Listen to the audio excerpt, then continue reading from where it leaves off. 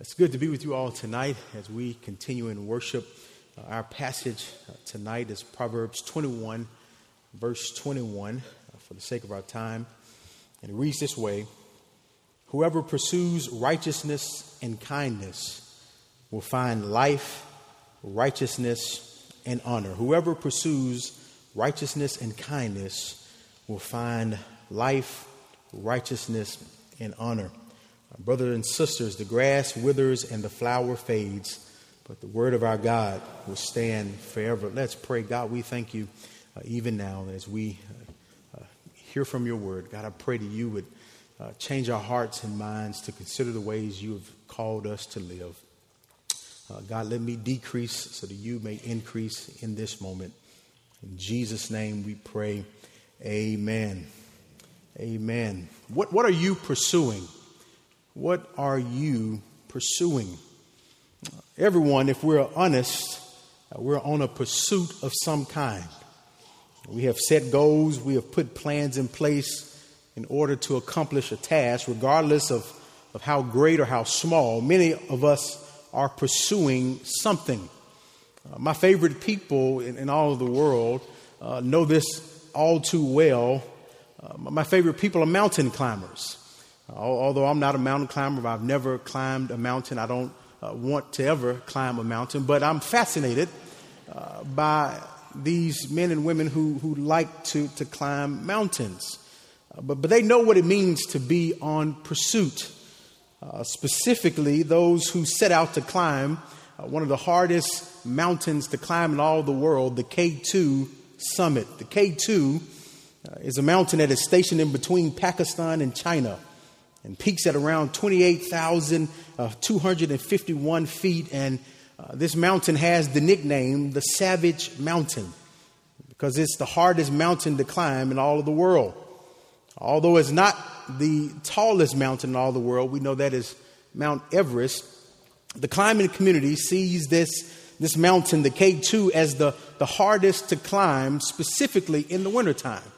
They don't want to climb it in the summer. They don't want to do it in the fall. They want to wait to the winter when the conditions are at its worst, when it's more difficult to climb, is what makes this something that climbers who seek out to climb this mountain, they want to do it in the winter. They want to try to live a life and get on that short list of individuals out of all our time on this earth who have made it all the way up to the top and have made it down successfully.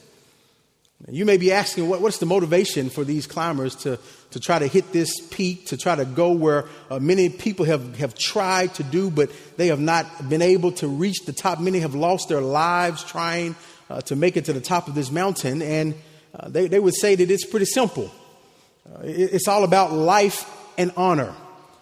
Trying to figure out what life and honor would be for them if they would be successful to make it through the harsh winter conditions where the temperatures could be at its best, negative 65 degrees as they are making their way up this mountain.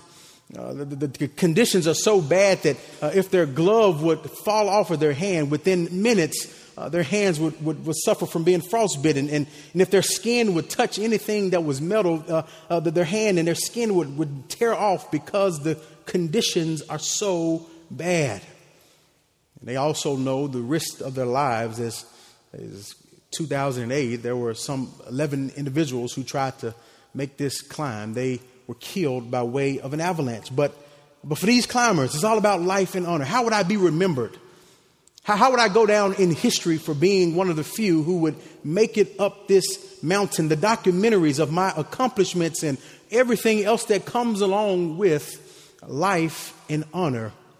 And how would I be remembered? K2 climbers are not the first to wrestle with this ideal of trying to find life and honor in the things in this life. That all of us, if we're honest, we have this desire to find honor and life in this world. The Wright brothers would think about life and honor as they try to figure out how to get a plane to fly successfully in the air. And the United States, as they would try to venture off to the moon, thinking of life and honor. What would this mean for our nation and for our country? Even in the music worlds, the great Muddy Waters, who made the blues popular, made the blues famous, he would think about life and honor as he would start this new musical tradition to make it mainstream, and the list goes on and on. But life and honor is something that all of us are thinking about, these accomplishments, in order to find life and meaning in this life. But not only the Wright brothers and these K2 climbers, the disciples, they even wrestle with this. You probably remember the story. The disciples are hanging out with Jesus as he's getting closer to the cross. And just randomly the question comes out, Lord, who's going to be greatest in the kingdom? What is it going to take to be the greatest in the kingdom? They struggled. They wrestled with life and meaning and trying to figure out what fulfillment they would get in this life. And I'm grateful for our text tonight that Solomon providentially writes to us from his experience of trying to find meaning and life and honor in everything under the sun. And for our text tonight, he narrows it down to two things. He says, you know what, if you want to find life and meaning, he says, if you follow these virtues, if you run after these virtues of righteousness and kindness, he says, you will find life and meaning in this life. He says that, look, all the wealth that I had, all of the things that I have amassed, he says, pursuing righteousness and kindness was more valuable. Solomon says, look, I've had more pleasures at my disposal. I've been able to do everything that I wanted to do, but I could never imagine finding life and meaning and purpose the way that it is as I chased after righteousness and kindness. He found it more satisfying. He tells us that these things are important because the one who pursues righteousness and kindness will find life, righteousness, and honor. We've been in a series in Proverbs, and many of you have been on this journey with us. But if you're new, Proverbs does not read in the same way as other books of the Bible. He doesn't follow one theological point. He kind of get nuggets of wisdom as we have been going along. We would get in Proverbs chapter 1, he would sit, and as he's teaching the children of Israel about what to do, how to navigate life, he would say something like, you know what, the fear of the Lord is the beginning of understanding and wisdom. But then chapters later, he would say, you know what, make sure you don't find a quarrelsome spouse. It goes up and down, the information that he is given. It's almost as if he's just sitting in a crowd talking to people in the same way that I remember growing up in the barbershops. You would go to the barbershop, the black barbershop, and you'd be there for 2 or 3 hours. And in that 2 or 3 hours, whoever the sage in the room would start off by talking about the importance of family.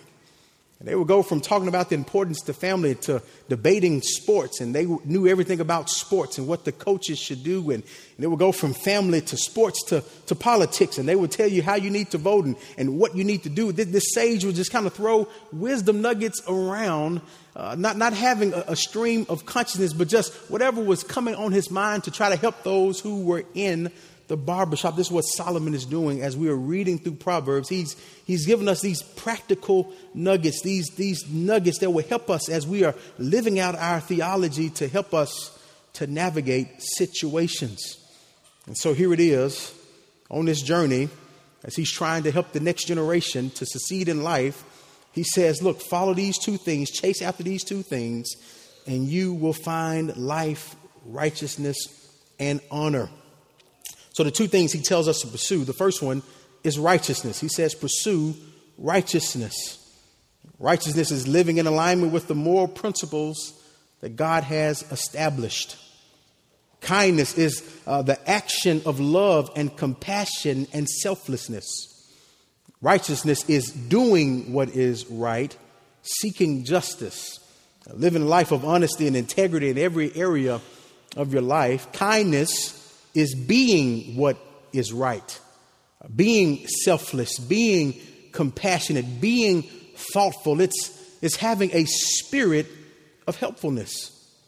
Solomon says, pursue this, chase after this, run after this, and life will be good.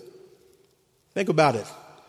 if all the disciples in our city, if we would truly chase after righteousness and kindness, these virtues that have huge implications, think about how our city would be different. That if we chase after righteousness and kindness, that our city and our world could be radically changed for the glory of God by the way we display our love for all of those who are in our community. That if we chased after righteousness, which is justice, doing what is right for people, being compassionate all the time and not being hard-hearted, it would really change the scope of our city and our world. Solomon says, chase after this in the same way Olympic runners are chasing for that goal of getting across the finish line. He says, chase after integrity and compassion the way that Liam Neeson chased after his daughter and her abductors in the movie Taken. I'm sure many of you have seen that movie by now, that he used everything, all of his resources, all of his energy to find his daughter who had been kidnapped and was in another country. He used everything possible, all of his energy, all of his life to find his daughter. Solomon says, chase after, run after righteousness and kindness. So the first point, righteousness, as we said earlier, is living after God's moral standards and doing what is right. This ideal of running after righteousness is hard for many of us who have been in this Christian journey for some time, because on the one hand, it sounds great to pursue righteousness. God wants us to live righteous and to live holy. But on the other hand, we realize that any righteousness that we have on our best day is still a filthy rag before the Lord. We can live righteously, but we know that Paul has told us over and over again that we cannot achieve righteousness on our own. However, Solomon gives us this Old Testament absolute in the Hebrew language, which is similar to what we know in the New Testament as a command. He says to chase after these things. Now, what he doesn't say is to master righteousness and kindness. He doesn't say that you will achieve righteousness and kindness. He says, but chase after it, because righteousness and kindness is something we will never, ever master. We will never fully be righteous as we need to be as we're living this life, but yet we still strive. We still make the effort to go after these things in order to make life well for those who are around us. Jesus would have this in mind as well as he would preach his first sermon, the Sermon on the Mount. We know the section in our Bibles in Matthew chapter 5 as the Beatitudes. Matthew 5 and 6, he says, blessed are those who hunger and thirst for righteousness, for they shall be satisfied. Jesus calls us to chase after this, or in his words, to hunger and thirst after righteousness. As his followers, we are to seek after what is right, what is just, because if we seek after it, we will become more like him. When I think about being more like him and seeking after righteousness, it reminds me of the story of a PGA great, Phil Mickelson. I know that many of you have mixed emotions about Phil Mickelson at this time due to some decisions that he made. But Phil Mickelson, his story of becoming a great golfer is one that is very interesting. It is said that Phil Mickelson, as he was a kid, he would go out to the golf course with his father. His father, being a right-handed golfer, his son Phil would stand in front of him and just mimic his swing as he would be out on the golf course. He would mimic every day they would go out there. He would mimic this swing as his father is swinging from the right-hand side. Phil is looking at him in terms of a mirror, and he is doing the same thing with the left hand.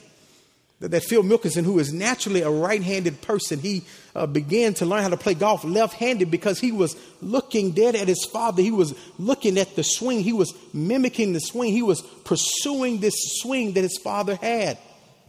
And likewise, as we are pursuing after righteousness, as we are pursuing the things that God has called us to do, as we do this, we become more like him in our efforts to be righteous and to do just things in this life.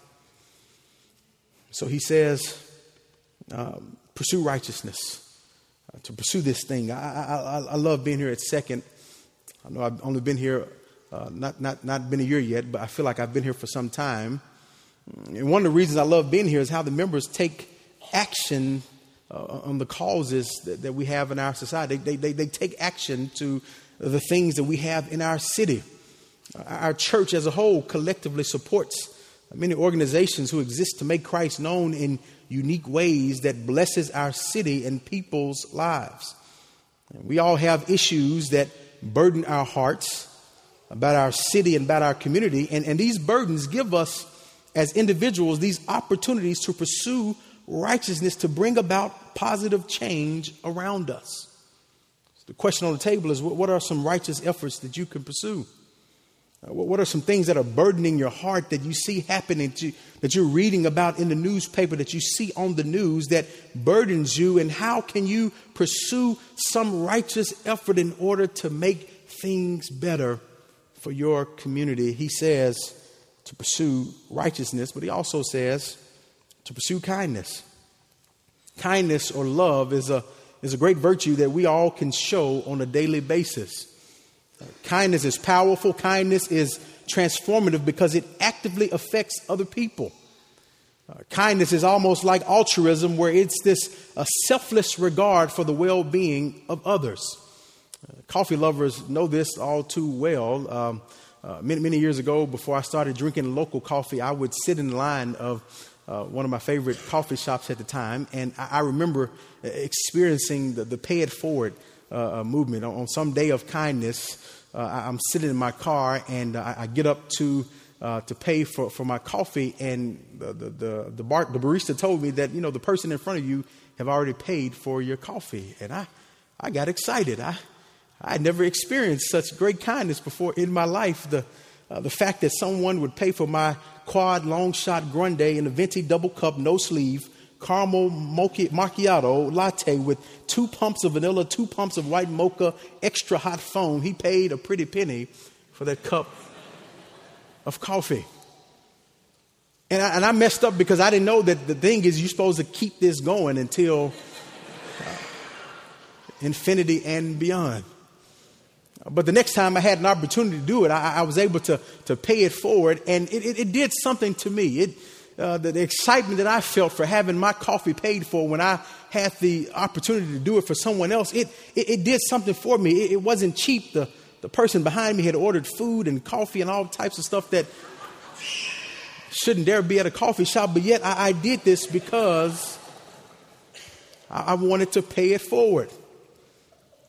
And when we show kindness to people, it brings joy not only to those who are the recipients, but for the individuals who are doing these acts of kindness. It gives you a new meaning. It gives you a new lease on life. I remember for Lent, I gave up being angry as a driver. Usually when I'm driving and people are cutting me off, I would get angry. And so for the sake of my kids and for the sake of high blood pressure, I said, you know what, I'm not going to say anything. I'm not going to do any gestures when people cut me off on the expressway.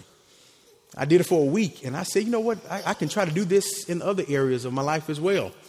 And so I started doing things where I would see someone on the side of the road that had a flat tire. I would get out of my car during this season, and I know the dangers that could come about with it, but I would help change tires for individuals. One time somebody was in this lot and they needed their tire changed. I did certain things, and it just got infectious where I was able to do acts of kindness for individuals. I remember one lady, she tracked me down. She was the first time at this restaurant.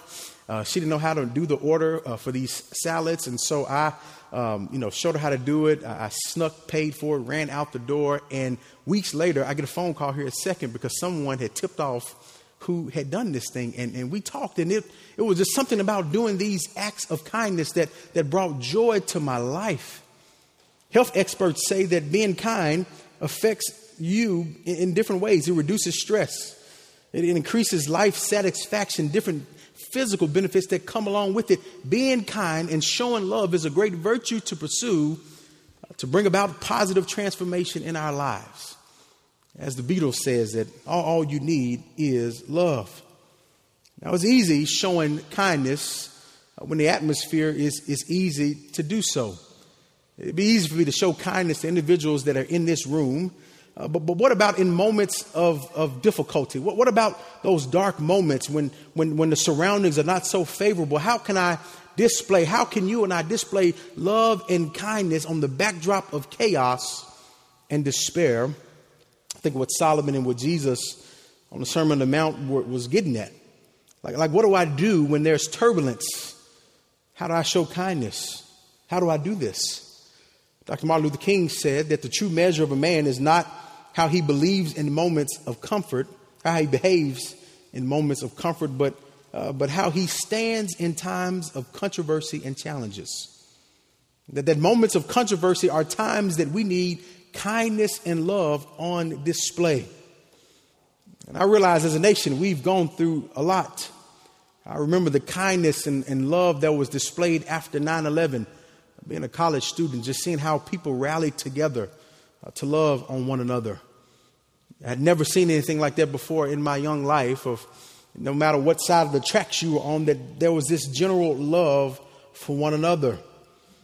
When natural disasters hit certain towns, the love that is displayed when people would come from out of town to help rebuild and repair what had been destroyed.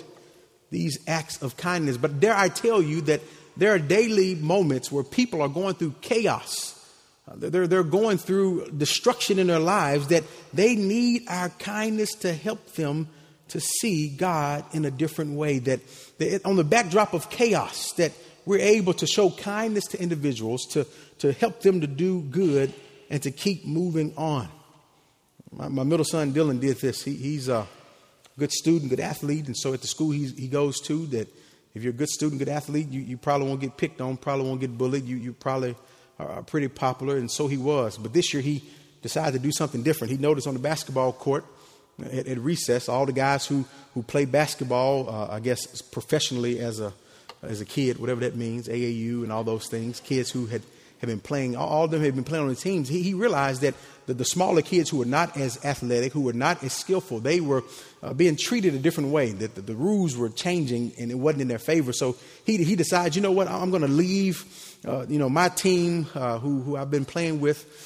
He goes on the side of the team of these kids and individuals who couldn't play, wasn't really good, and had no self-esteem. And throughout the course of this year, he was able to kind of receive some of the blows of what it meant to not be so good. And he was upset by this. He didn't understand why these kids, even though they were smaller, that even though they were in the same grade, that they were treated differently from these other individuals. He felt what it was like to not have anyone advocating for you. And he advocated throughout the year on this little game of basketball on the blacktop, raised the level of the kids that were around him, and kind of put a stop to these kids being bullied for their lack of athleticism. That's what it looks like to use your life to be kind to someone else, to stand in the gap, to help to give the love of God to someone else, the joy of being kind. With all the challenges in our city, if we had more people who modeled biblical kindness for something or for someone, man, our city would be in a much better place.